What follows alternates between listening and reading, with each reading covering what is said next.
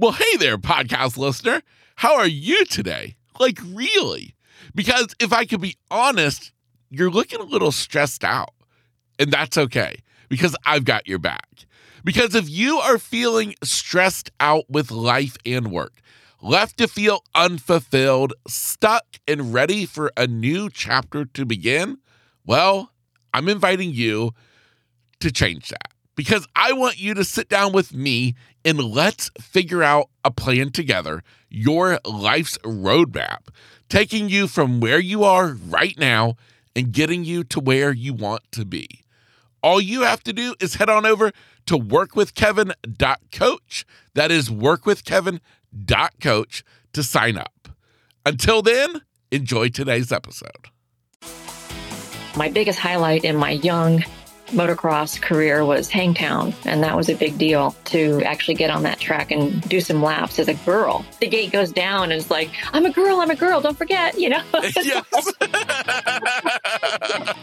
and the first turn is like, you know, you can barely, you don't know what to do, and that first turn you either make it or you don't, and I made it, luckily. But so many people think that my story is inspiring. How I became blind at just 17 years of age.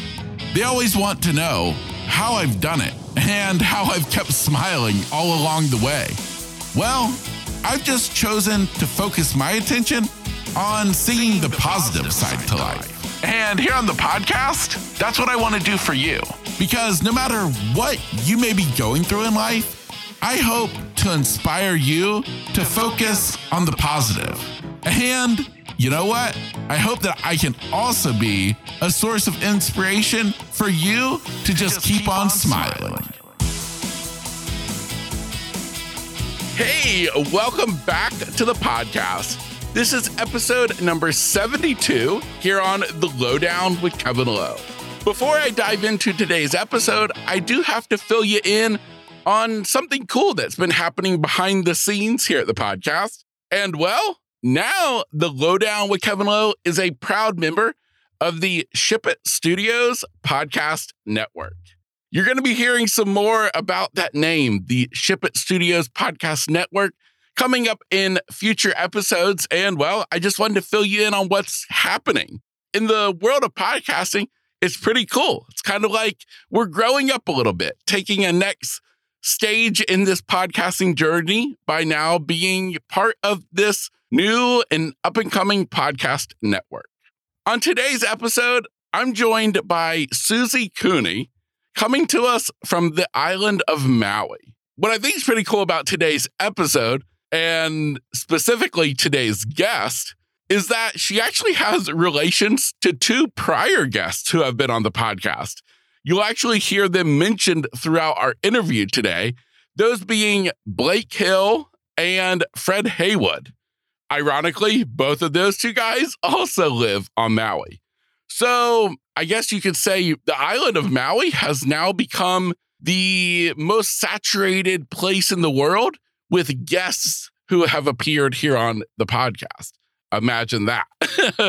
Anyways, Suzie Cooney is a super amazing person with a super awesome life story that, to be quite honest, was way more than we could capture in one episode.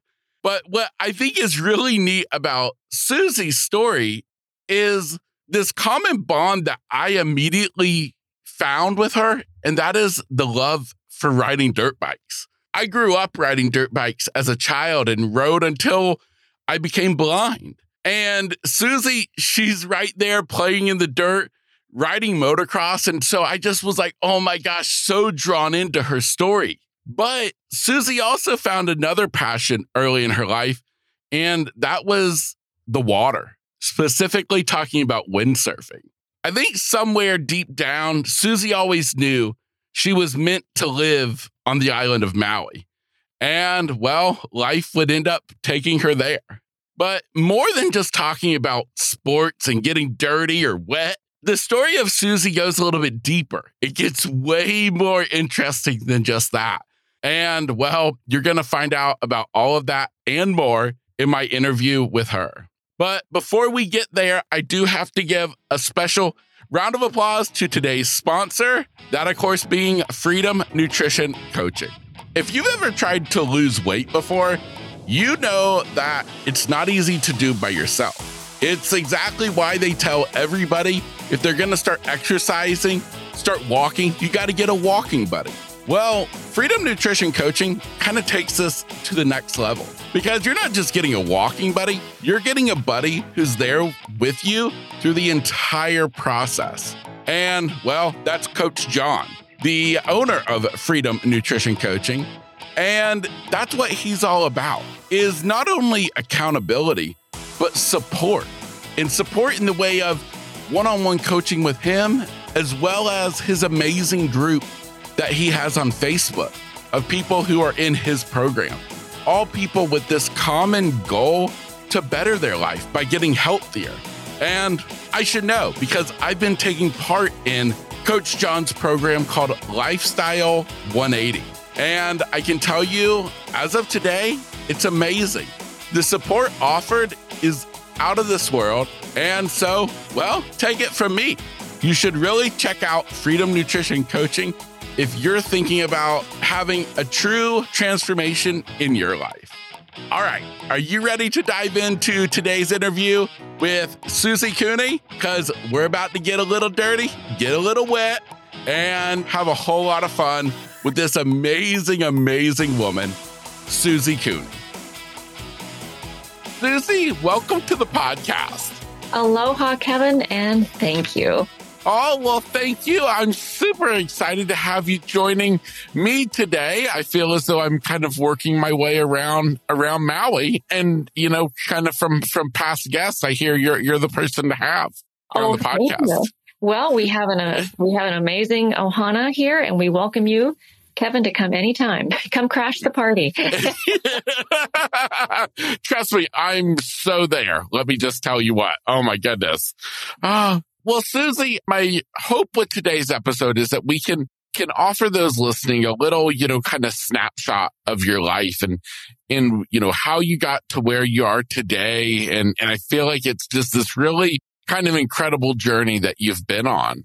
And I feel like a lot of that has been tied with I would consider kind of like this love for the water, this draw to the water, the sense of adventure and tying that into helping others. That would be pretty spot on, Kevin. Good summary. Yes. in well, wonderful. Sentence, yeah. Well, wonderful. Well, before we get to what you're doing in life today, I would love to take us back. So obviously now you are living in Maui, but I don't believe that you've always lived on Maui, correct? That is true. I serendipitously ended here about 22 years ago from Northern California, and Sacramento is my hometown, and then ventured to the Bay Area. And always in my life, then and now, the water was always a draw besides the dirt, you know, and so, yes. And I just didn't realize how long it would take to actually throw that dart on the dartboard to make it here. And, you know, we have that bullseye in life where we like to land, you know, and that's when hopefully, you know, you get to make your dreams come true. And through a lot of unusual twists and turns and personal sacrifices and stories that didn't always turn out so well, I'm living my best life here on Maui. Well, that's wonderful. That's wonderful. So when we talk about this passion, this draw to the water, I specifically think of you with windsurfing and stand-up paddleboarding. And then you touched a little bit on that need to get dirty also, which I believe comes in the way of motocross. And so where did that whole kind of adventurous spirit come from? Oh, Kevin, how long do we have on the show? Yes, yeah. Well, you know, it's so funny. Oh boy, we have a lot of adventurous spirits here on the island, and a lot of sports cross each other. And I would have to say that we have a mixture of dirt and water. And, you know, dirt biking was my first love in life. I was thrown onto a tank of a trials bike, an old Bull Taco, when I was about 3, I believe. And I remember my father, who has a colorful past, strapped me on and I grabbed on the crossbar and we kind of motored over these big boulders. And that was my first physical experience connecting to a motorcycle. Yes. And from then on, it just literally became in my blood, physically, literally, all that. And chasing some tracks around Northern California, from the little RM50s to the 80s to the 125s, and then on Maui up to the 250 class. And that's always going to be with me. I guess that need for speed is just kind of innate. And yeah, that's another story in itself. And then while I was 15, still dirt biking, I found a love of windsurfing, which was really unusual on the mainland. And back in Sacramento, you were thought super cool to have a surf rack on your car. And people would ask you, wow, what is that for? Just a couple of pads and a rack. I said, well, it's for my windsurfer, and there were maybe only 5 of us in the whole city of Sacramento windsurfing at that time. And so that's how the passion for water kind of blended with the dirt. And then as I got older, I found that the dirt is harder than water. And it depends upon what speed, though. I mean, you can go That's true. Fast clip, as you'll heard from your previous guest, Fred Haywood. He broke the world record of speed. And when you're going at high speeds, you can hit pretty hard too on a slab of water. So yes. Yeah. So there's a cross passion, for the dirt and the water. And I just became so fortunate over unusual times in my life to begin to make a living at it, and yeah. So yeah, there's so much to share, Kevin. I don't want to. Of course. Well, I have to go back a little bit to Sure. talk about the dirt bikes and stuff. And to those listening, I'll kind of explain why I'm so drawn into that in a moment. But I'm curious. So your passion for dirt bikes and talking about moving up to the different classes, getting a little bit bigger and faster as you go on. Now, have you been into straight up like motocross riding, like jumps, or have you been more trail riding? Oh, great question. Well, they're both, yikes. My biggest highlight in my young motocross career was Hangtown. And that was a big deal to actually get on that track and do some laps as a girl, and that was like, when you have the gate goes down and it's like, I'm a girl, don't forget, Yes.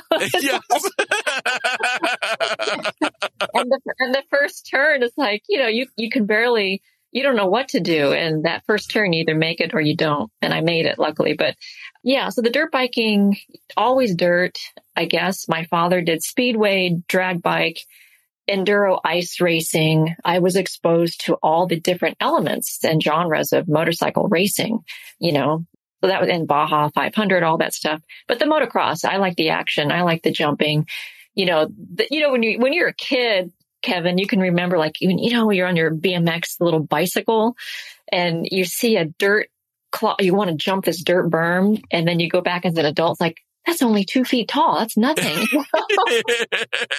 It's just like in a child's mind, it's like, oh man, I'm going to jump it. I'm going to clear it. And so, yeah, so I got into nothing too crazy, but I'm sure we all thought we could fly. And, motocross, definitely number one. Yeah, no, that's so awesome. Well, I'm just so compelled by it because and I can totally relate to, I feel like once it gets in your blood, it never leaves because me, I started riding dirt bikes when I was 4 years old. Wow. I got my first, it was a Honda Z50 with training wheels. Oh, cute. And yes, I had training wheels on that. And my family will tell you that I would go around the yard and when the training wheel would hit like an ant pile, I'd flip over. And so, that's so cute. Oh my gosh. But they said I guess I got to the point where I guess maybe we took off the training wheels or even with the training wheels, but they said I would just be riding and all of a sudden I'd be riding through the yard and I'd be ready to get off and I'd just like jump off and, and kind of let it fall over.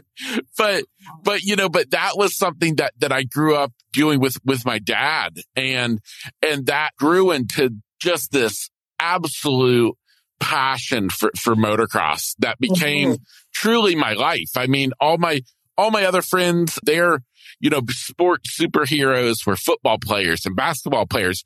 Mine were, Jeremy McGrath and Jeff Emming and Ricky Carmichael, And so I totally understand. And now even, I've been blind for 18 years, which is really just blows my mind because of the fact that I still to this day just absolutely crave to want to be on the back of a bike again.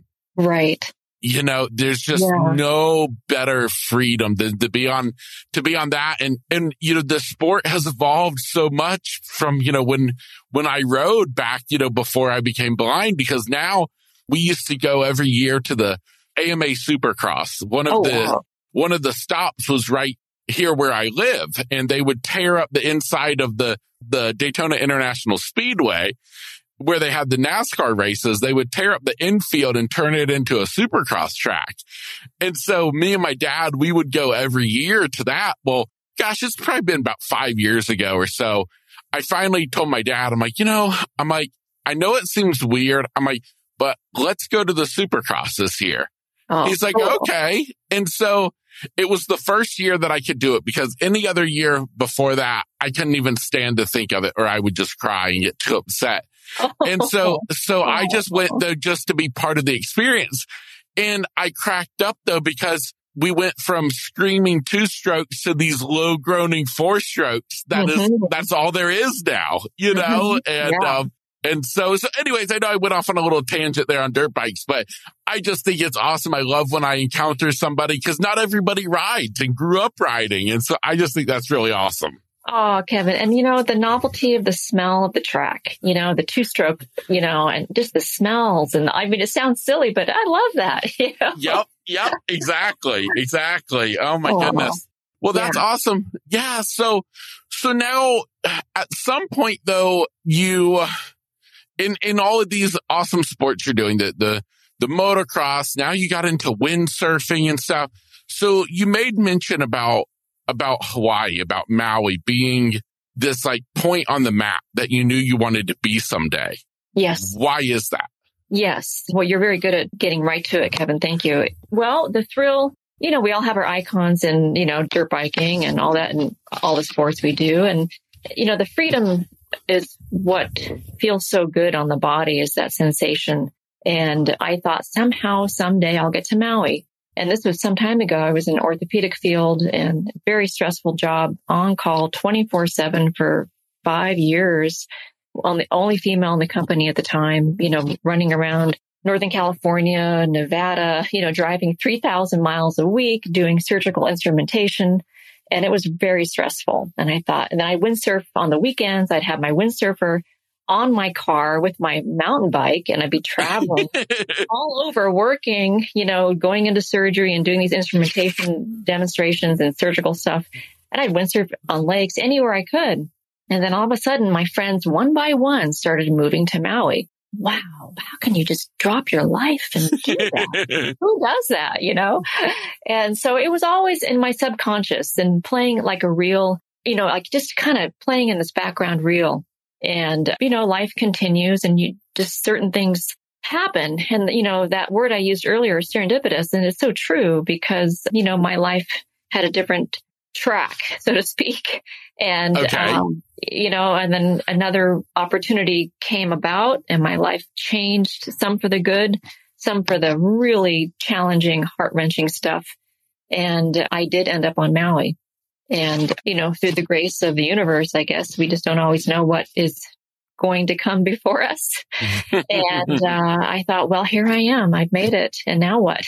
And so as life changed, I put my career on pause because of the stress. The orthopedic world was too much. And then I had an opportunity to literally take a break from life for a couple of years. And I was on Maui, dirt biking every day, windsurfing every day, whatever else I could do physical, and just really embrace the lifestyle of Maui. And luckily I landed here with a bunch of friends already here.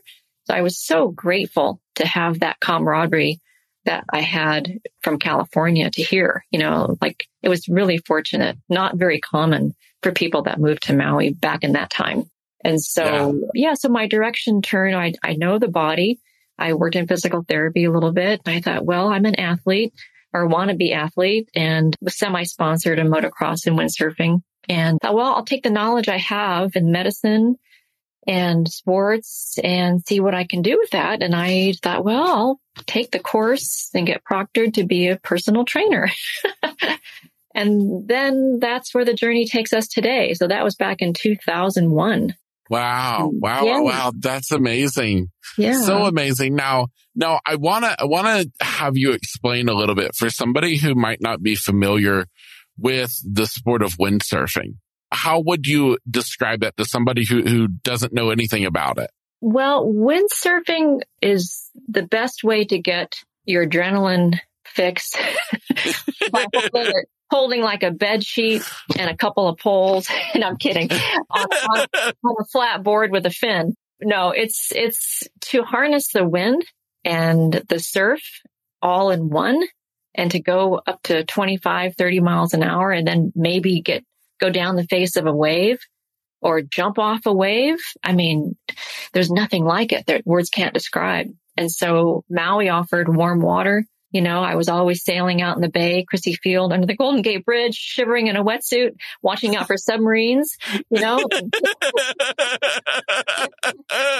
Then on Maui, it's the man in the tiger suit, you know, so I don't know. But it's the camaraderie. It's this common stoke. It's the physical element too. It's taxing on your body. And that feeling, as you know, and you've ridden all day on the track, it's the same thing. You get off the water and you can't speak, you can't talk, but you're so happy. You know? Yep. No, I totally get it. So now I had never really thought of it until just now when you're talking about windsurfing. Mm-hmm. It's almost in an aspect, I guess, kind of like your own personal little sailboat. Sure. Because does the sail on windsurfing board act the same way that like a sail on a sailboat? Like, pretty much. Yeah. I mean, okay. You have to know some of the elements and terms, you know, tacking, you know, jibing.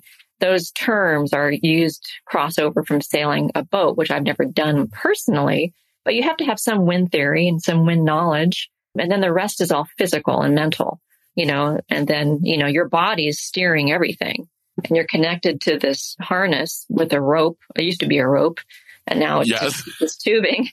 But you have to have some smarts to figure it all out. It's a big learning curve, but worth it, you know? Yeah. No, well, that's amazing. But I don't do it anymore, Kevin. I just don't do it. I just, you know, after 20 some years on the water, I can ride a bicycle. But, you know, sports on Maui, we're the epicenter of water sports of the world here. So. Yes. Yeah, absolutely. So now, at what point you'll have to kind of help me, you know, remember the timeline of events and stuff. Sure. But so you get to Maui, you're starting life there. But now at some point, and I don't know if this is, I feel as though this is before a big event that we'll talk about that included a big women and windsurfing and all of this, or stand-up paddleboarding. Yeah. But you actually had a really bad fall, a bad accident that happened while you were at home. Yeah, that was kind of, So you think I could have a better story, you know, dirt biking. It's funny, Kevin, speaking of accidents and things, like dirt biking, you take your lumps and you get run over, you get sucked under, you get all these things, you got handlebars in your back and your ribs, you know. Yep.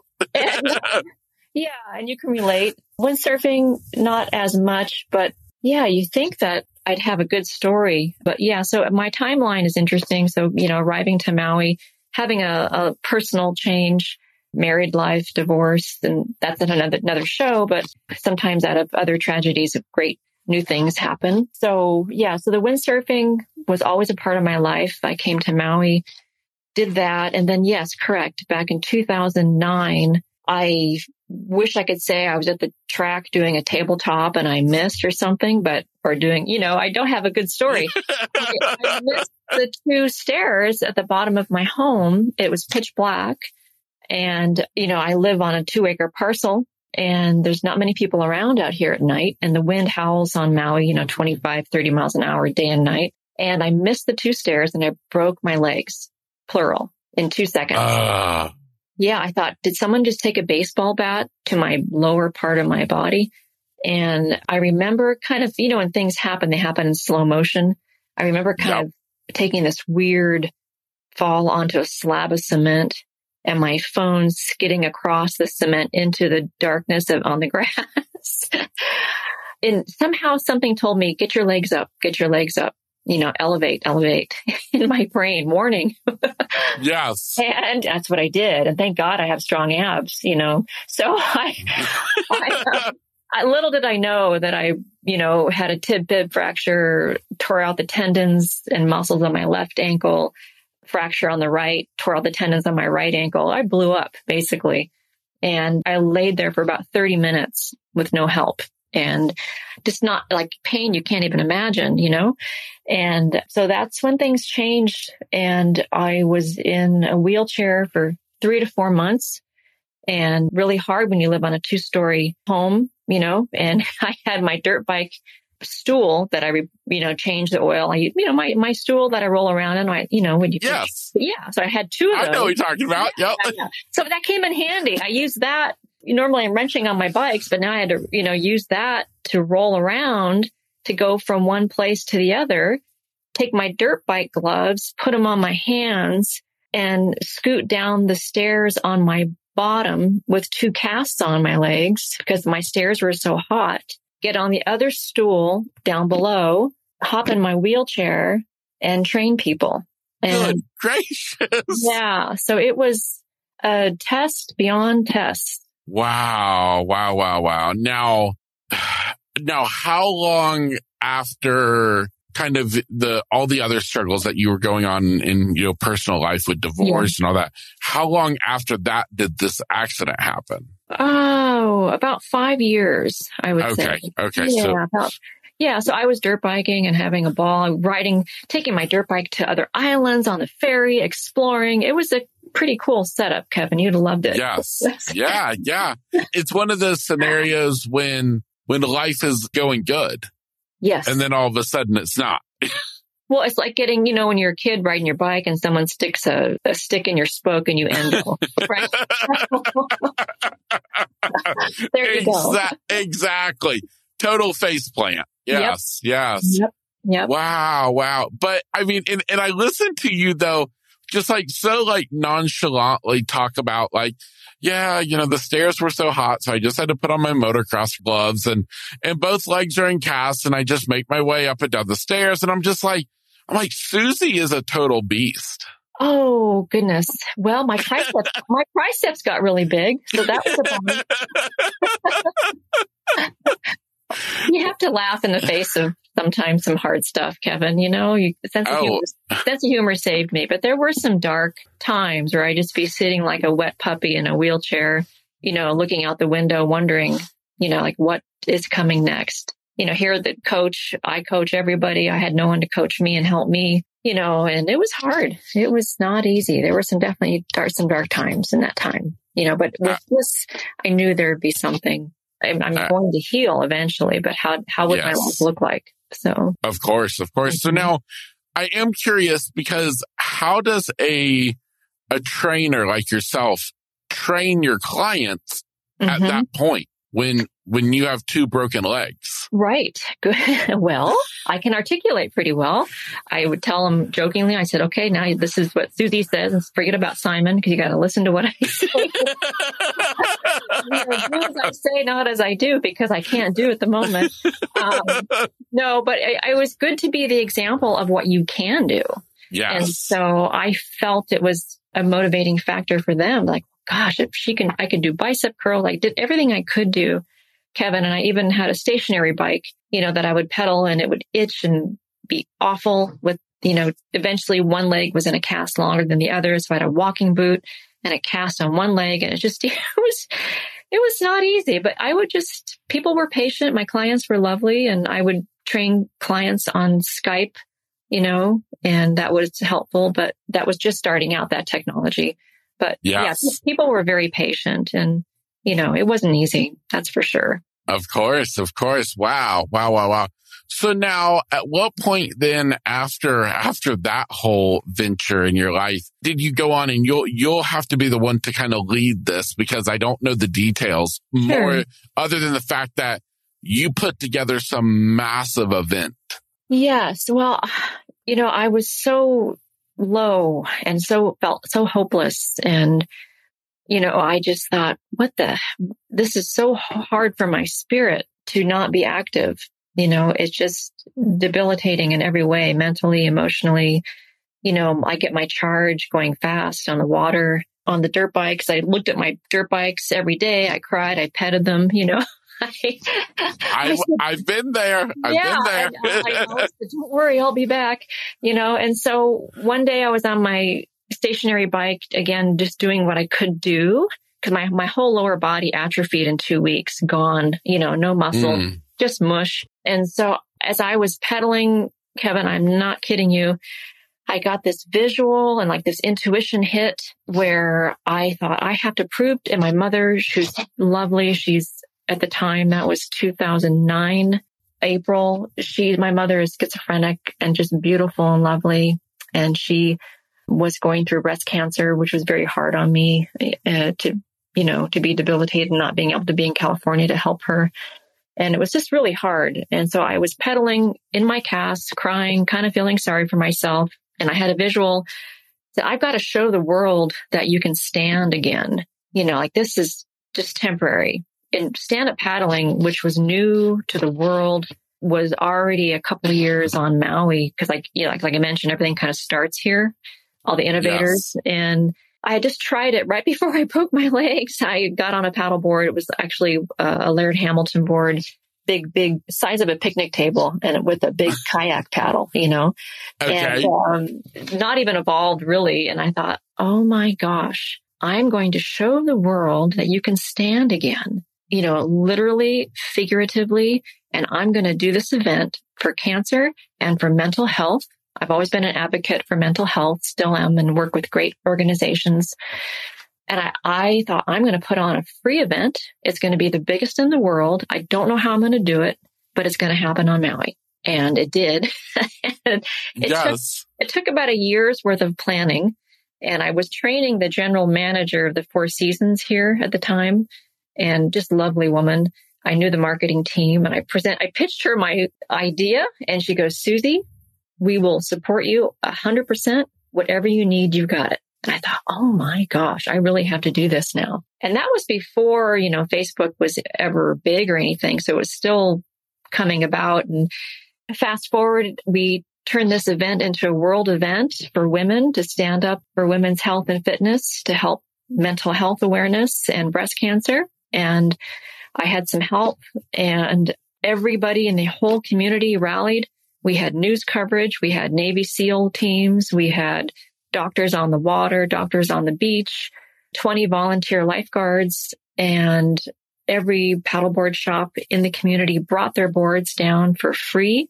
So, and Kevin, the craziest thing that day was that this one spot in front of the Four Seasons in Kihei called Wailea.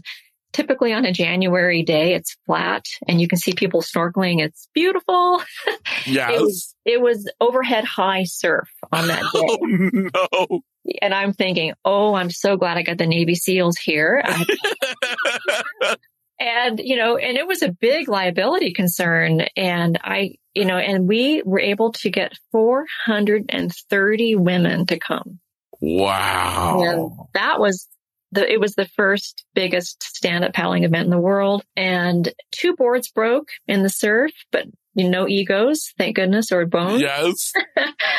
And the footage and the pictures and the stoke, and we had inspirational speakers. I had hula dancers, DJs, amazing prizes, and we did it. And that was kind of how I showed the world that, I had a stage. I had 400 women on the beach working out with me. I had to be that conduit of hope. Wow, Suzie, you're so amazing. Oh my gosh, that is so awesome. Thank you, Kevin. I think the biggest part was that it was a community event, and it was the inspiration was so contagious, that energy. I mean, I can't describe it. And it took me about 6 months to recover from that. Yes. Putting that on, but it put me on the map. It put the sport on the map, and I became one of the first pioneers in the sport. Yeah, that's so awesome. Well, I mean, I know the stand-up paddleboarding here in Florida. It's been, several years now that, but all of a sudden it was like this thing that no one had ever heard of. And all of a sudden it just blew up. That's how it was. Yeah. And I've traveled all over the world. I've, teaching and coaching, and it became my livelihood. And all of a sudden, sponsors were contacting me, and it was like the .com boom of stand-up paddling happened. Yes. I mean, people were mortgaging their houses, opening up shops. It was crazy. And it was just so empowering for people who were afraid to be on the water, now had another way to be on the water. And it gave people a physical inner strength and mental strength they'd never had before. And to be a part of that evolution was just incredible. And it still is. It's still amazing, Kevin. And I'm grateful for it. Yeah, no, I think that's so cool. So now I have to ask you, as somebody who has never tried the sport of stand-up paddleboarding, kind of explain it to me a little bit, because when I get the picture in my head of somebody doing this, okay, I think to myself a couple of things. I think, why don't they just sit down and get in a canoe? Or I think, are they training to be one of those gondola drivers in Italy, and pushing the boat around? Funny. Or number two is, why not just go to the beach and catch a wave and skip paddling?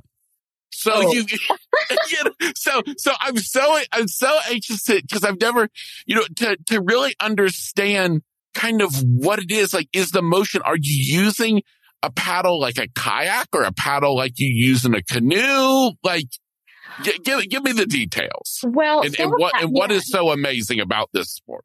It's just propelling your own body across the water on a board, a piece of foam. Okay. But the paddle is you're standing, and you get to see so many wonderful things. And it's leverage, so when you're sitting, it's a different leverage, body mechanic. But stand-up paddling, you push the paddle straight up and down into the water, and all of a sudden you catch a glide. And you get that sensation of surfing, but it's not as painful. It's not as painful. Yes. and you can see so much more. I mean, when you're sitting in the canoe, that's great. But when you're standing, the world is bigger. Yes. Yeah. And it's a different dimension. You're using your entire body, although it doesn't look like it. You have to balance. You have to use your body to balance. And it's a whole nother sensation. I've taught thousands of people, Kevin, and it's a sport that everybody can do. Well, that's cool. So now, what is the paddle, like double-sided like a kayak, or more like I think of for a canoe? For a canoe, one-sided. So you've got one blade on one side, and you just switch sides, back and forth. Well, that's super cool. Well, one of these days I've got to try it out, and I've seen, we've been different places. I felt the boards. The boards are massive. They're nothing. They're small. I always thought it was going to be like a surfboard, and they're huge. Well, some are. I have probably 15 paddle boards, maybe. Okay. I like to brag that I've got more boards than I have shoes. For a girl who used to like nice shoes and purses, I'm happy. I brag about that. But my paddle boards range from 8 feet up to 16 feet. Okay. Wow. Well, channel crossings, and we do distance. Oh, wow. And so we go down waves, big waves. So you need different boards for different conditions, and different paddles too. Yeah.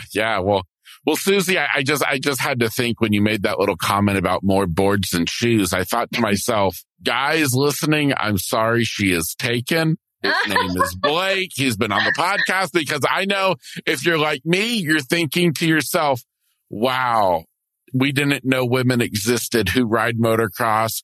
They paddleboard, they windsurf. They're proud that they have more boards than shoes. And, that's a good one. That was on my profile. No, I'm kidding. I don't do that.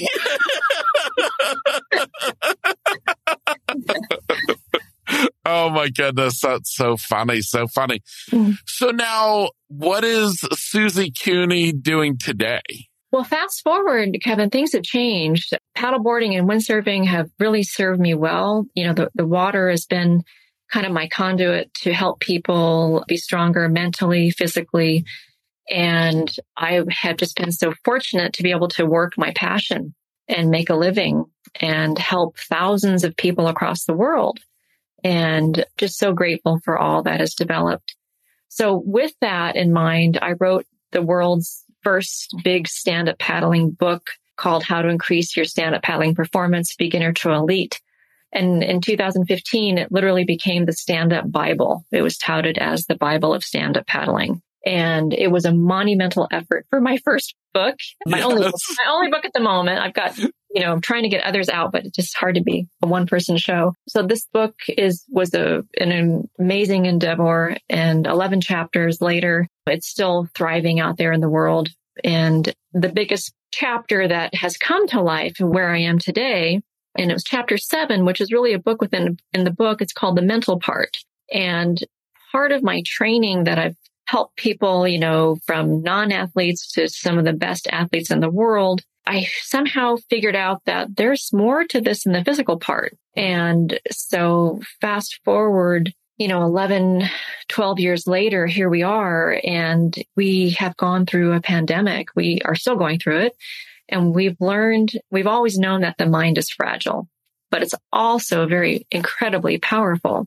And you yourself, Kevin, have shared with me, how much you rely on your mental strength and other sensations in your life now.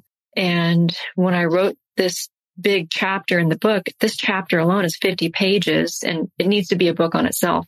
And, we can't rely just on our physical body to help us cope in the world. We have another part of our body, and that's the mind and the brain. And that is now where I'm really expanding on my career and my practice. Yeah, I love it. I absolutely love that. Instead of trying to separate out the two of the mind and the body, instead kind of combining them into one. Mm-hmm. Yeah. So we all know that, to have a strong body, you need a strong mind, and they're both related.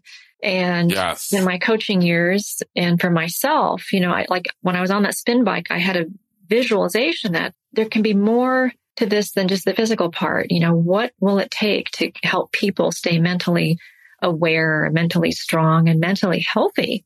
And having been an advocate for mental health, which is so important, especially with our world today, I feel that I can offer now new hope for people through the world of neuroscience. And I just completed a very intense, long year of studying, and I graduated this September. And now this whole nother part of my world is opening, the mind, and coaching people how to integrate all of the nuances of the brain in their sport and in their life. Wow, that's so incredible. So now can you give me a little bit, just because I'm very intrigued on this concept, and a little bit of like an example of what this would look like for an athlete, like combining.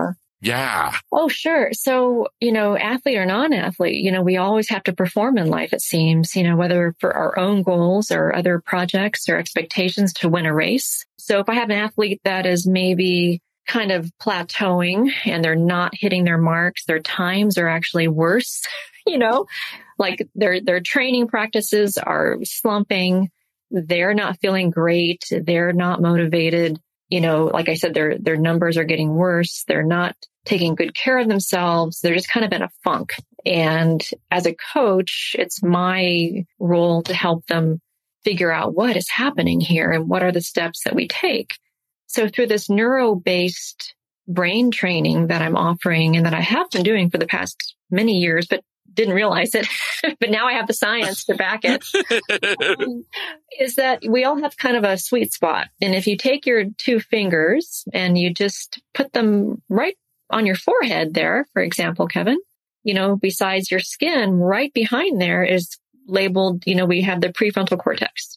Okay. And that's also known as the PFC, or the executor function center of your brain. And this area of the brain is very important because it regulates all these chemicals, and it's kind of the sweet spot of thinking. And if you have everything correct, like you've got the right levels of dopamine and norepinephrine in balance, a very small example, Kevin, when our chemicals are in balance, for example, if we're getting enough sleep, if we're not overstressed, we won't make bad decisions. We can control impulses. We're kind of in the sweet spot. So I help athletes get back to their sweet spot in the prefrontal cortex, and making sure that when we're going through an exercise of like, why is their memory bad? Why are they really making dumb decisions? What is happening here? And sometimes if you have too much stress and stimulation, you don't have very good control. You see things in black and white. You don't have as much empathy. You can be cranky, a little irritable. And you can also at the same time, you lack structure in your life because everything is just not right. So it's kind of the Goldilocks principle. When everything is just right in the brain, we can hit that sweet spot in your sport. So we don't have the boredom. We don't have the self-doubt creeping in. So that's where the dopamine, that reward chemical, reinforces certain parts of the prefrontal cortex. And we also need the right amount of norepinephrine, that adrenaline, to help stimulate the brain so we can become extremely high level in our functioning. And that's a snapshot, Kevin. Yeah. All I'm sitting here thinking to myself is, I think I kind of lost Suzie a while back because my brain's going, what? Oh. And then though, at the same point though, I think because my mind is sitting there thinking to myself, wow, just think to yourself, before you get a picture in your head, when you're on the motocross track and you just get totally whooped by a girl who totally passed you in the set of whoops, to go up to the corner, to totally block you as she took the inside line. Yep. Just realize, it's because it's Suzie, and she's got this whole scientific approach to it. She's retrained the brain, and she's just out there to totally kill you. I'm just I like, love that, Kevin. How did you know? You're right. Yes. So what brings me to, I want to share with your listeners and with you. So I coined the term in my book a long time ago, hashtag the mind wins first. Yes. And so that's where I'm going with all of this, is to help athletes, to help anyone who needs to get back literally on track in their brain so they can be this highly effective individual. And when you have full brain integration, you can do anything. Yes. And because the brain is a muscle, and an organ, it's a muscle, it's a lot of things. It's amazing. Yes. Yeah, exactly. And it's so underutilized. And when you think of it in that way, it's kind of like, well, duh. Why haven't we been focusing on this kind of thing before, and leave it to Suzie Cooney to figure it out. So I think it's pretty awesome. I'm a conduit of information. And what I want to do with this, Kevin, in my practice now is, and I'm doing it all of a sudden, I have brain training clients coming out of my ears so gratefully. And it's a matter of instilling confidence and making a person their most curious observer of themselves and how they show up in the world or how they show up on the track. Like my athletes, how are you going to show up? You're going to show up like you don't have the confidence. You don't have, you have self-doubt. How do you want to show up at the start? Right. Yep. What other tools besides a nice shiny bike and, new helmet? What else have you got? What else can you show your competitors that you're ready, but you're so mentally prepared that you don't need the fast bike? You have your body and your brain because they're all the same. Yep. Without, your brain tells the body what to do. I love it. I absolutely love it. And it's just, it's just so amazing. And if you can think about the brain, it's so complicated and so beautiful. And it's just, there's a lot of misinformation out there. And neuroscience, Kevin, is quite new. The studies that we work with and the people that I look towards, it's just hard evidence. It's not woo-woo stuff. All right. And Yes. Neuroscience is evolving. It's changing every day. And it's only new since the early 1960s. And so when I got in this program, which is a story in itself, how I got accepted, it was incredible, into this intense course with, surrounded with people with PhDs, and wow. And it was just mind blowing. No, and pun intended, mind blowing. Get it? Yes. I think there are people out there that are hungry to learn what's next for me in my life. How can I utilize the gifts that I have? How can I fine tune my skills? You can be an incredible concert pianist, right? But there can still be a missing element to your performance. And what is that? Yes. And yes. so when you can dive into the power of the mind and the brain, people often wonder, well, what is the difference, right? And that's a big scientific question out there. Like, how can you define structure wise? What is the difference? Like, what is the mind? It's just, we have the structures of the brain. We have different lobes, the cerebellum, the cerebrum, all these different areas of the brain. But what is the mind and how do you define it? I love it. Just a snapshot, Dan Siegel, MD. And mind you, when I'm quoting this information, it's not my information. It's from the specialists who've done all the research. But, how you apply it to your life and to the world in your sport and life, that's what I get to do. I get to help people understand that if there are certain parts of the brain that are literally underperforming, how do we get all systems go? How we take in the world, how we filter things inside our body, outside of the body is how we respond to it, right? Yep, exactly. And so, Kevin, I admire you so much. You have to rely on other sensations outside of your body, inside your body, to filter the world, right?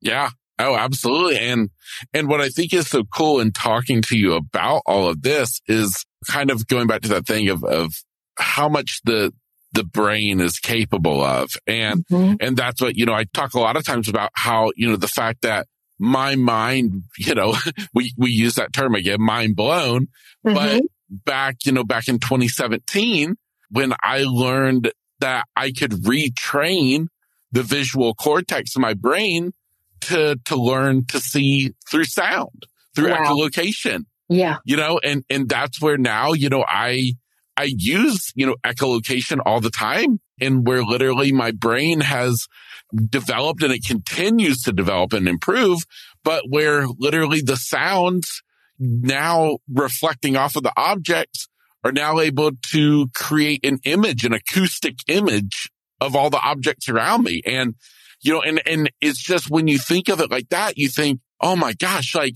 how limited our knowledge is on what we're capable of. Exactly. Kevin, well said. And so if I may expand on that, that is beautiful.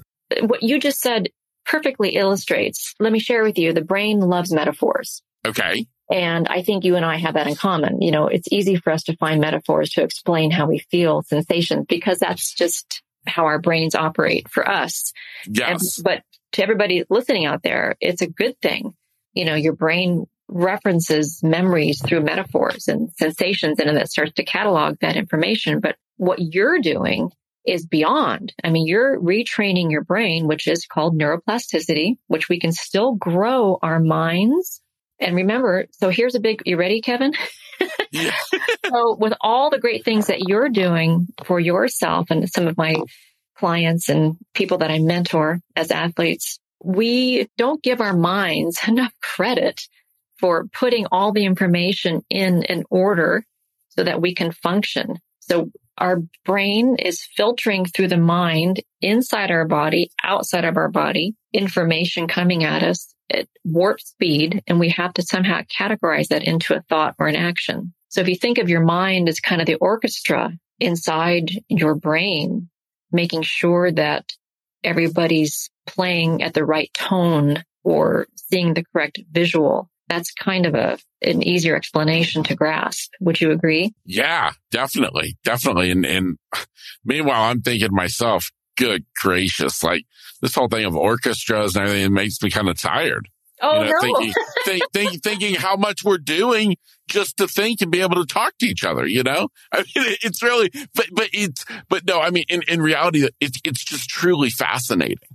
It's truly, to me, fascinating. And especially this whole concept of the mind and the brain and working together and how all of that is, I just think is one of those neat things to just kind of be able to ponder, you know, to just kind of sit back and think on. I just think it's really amazing. Kevin, and you nailed another part of neuroscience. When you're sitting back and daydreaming, that's the dream mode network of the right hemisphere, just FYI. And it's a very healthy thing. So I have a gal that I'm coaching. She's taking a course in Australia and she's a top level athlete. She's having some struggles. So we're talking about this. I said, you can hang out in the right hemisphere in the dream network, but not too long. We've got to give you some boundaries in there because you're not going to get anything done. You know? Yes. So then your brain also craves structure. Yes. And if you can, here's the ticket, Kevin. If you can combine structure and freedom, you have full brain integration. Oh. So that is the goal, and it's hard. And if you'll notice in life as you go along and interview these wonderful people that you've the guests that you've had and others that you're going to have on your show, you know, mentors and coaches have mentors and coaches because they want to learn more. Our learning is exponential and our potential is also exponential. Yes, absolutely. Absolutely. Well, Suzie, if somebody is just totally enthralled with this conversation, they want to learn more about what we're talking about, or they want to learn more about you, your coaching, your book, where can they go to learn more? Oh, thanks, Kevin. I so appreciate that.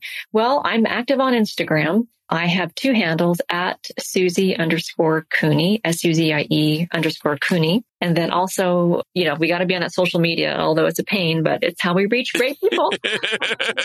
And also at The Mind Wins First on Instagram. But you can find everything at Suzie, SUZIE trains, TRAINS, Maui, MAUI.com. And that's where you can see all kinds of interesting things. And with this mind concept in neuroscience, Kevin, I'm helping, you know, I offer like a 30-minute phone conversation for free if anybody is interested. And it's just neat to hear and learn and talk story about it. You know, we say in Hawaii, we talk story. So, yeah. So, yeah. Now, can they find more information if interested in booking that? Can they find that there on your website? Yeah, I'm not as up to speed as online booking, but yes, they can contact me through my website and I'm happy to arrange a 30-minute conversation about neuroscience and how it can open your world and help you think more clearly and it's to harness full brain integration. Absolutely. Well, wonderful. Well, I will be certain that all of the links that have just been mentioned will all be in the show notes. So please know that you don't need to rewind and try and write anything down. Just click on the show notes, the episode description. You'll find all of that right there, able to click right over and go following this amazing lady on Instagram or hopping over to the website. Suzie, I want to thank you not only for just sharing this little snapshot of pieces of your life, this story that I just find so amazing. There's so many aspects of your life that I want to dive into deeper that, you know, I can only imagine we're going to have you back on the podcast in the future.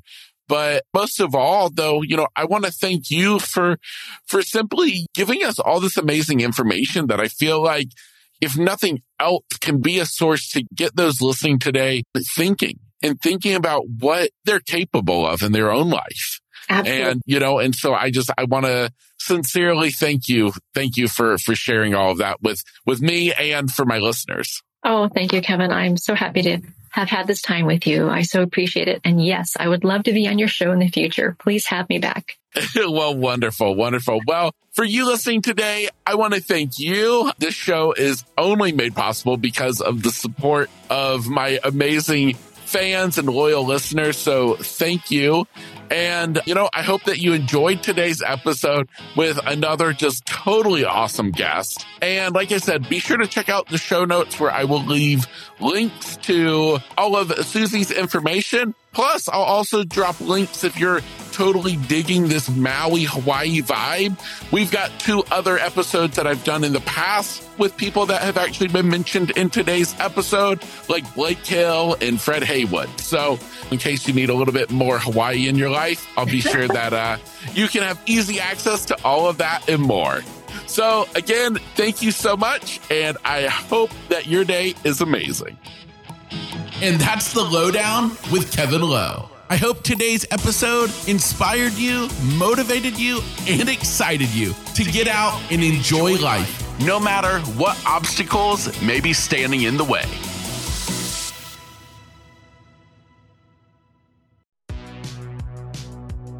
Welcome to the All 80s Movies Podcast. I'm Bill. And I'm Jason. And this is the podcast where we talk about the blockbusters, the flops, and everything in between from one of the freshest decades for movies, the 1980s. So whether you're a brain, a jock, a valley girl, or a Jedi, we've got some 80s classics for you. Do these movies stand the test of time? Are we discovering something new?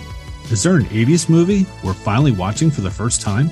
Join us each week as we dive into the cinematic nostalgia that inspired and influenced a generation. From the hits to the cult classics, we'll discuss our earliest memories, favorite scenes, fun facts, and our not-so-favorite movie moments too.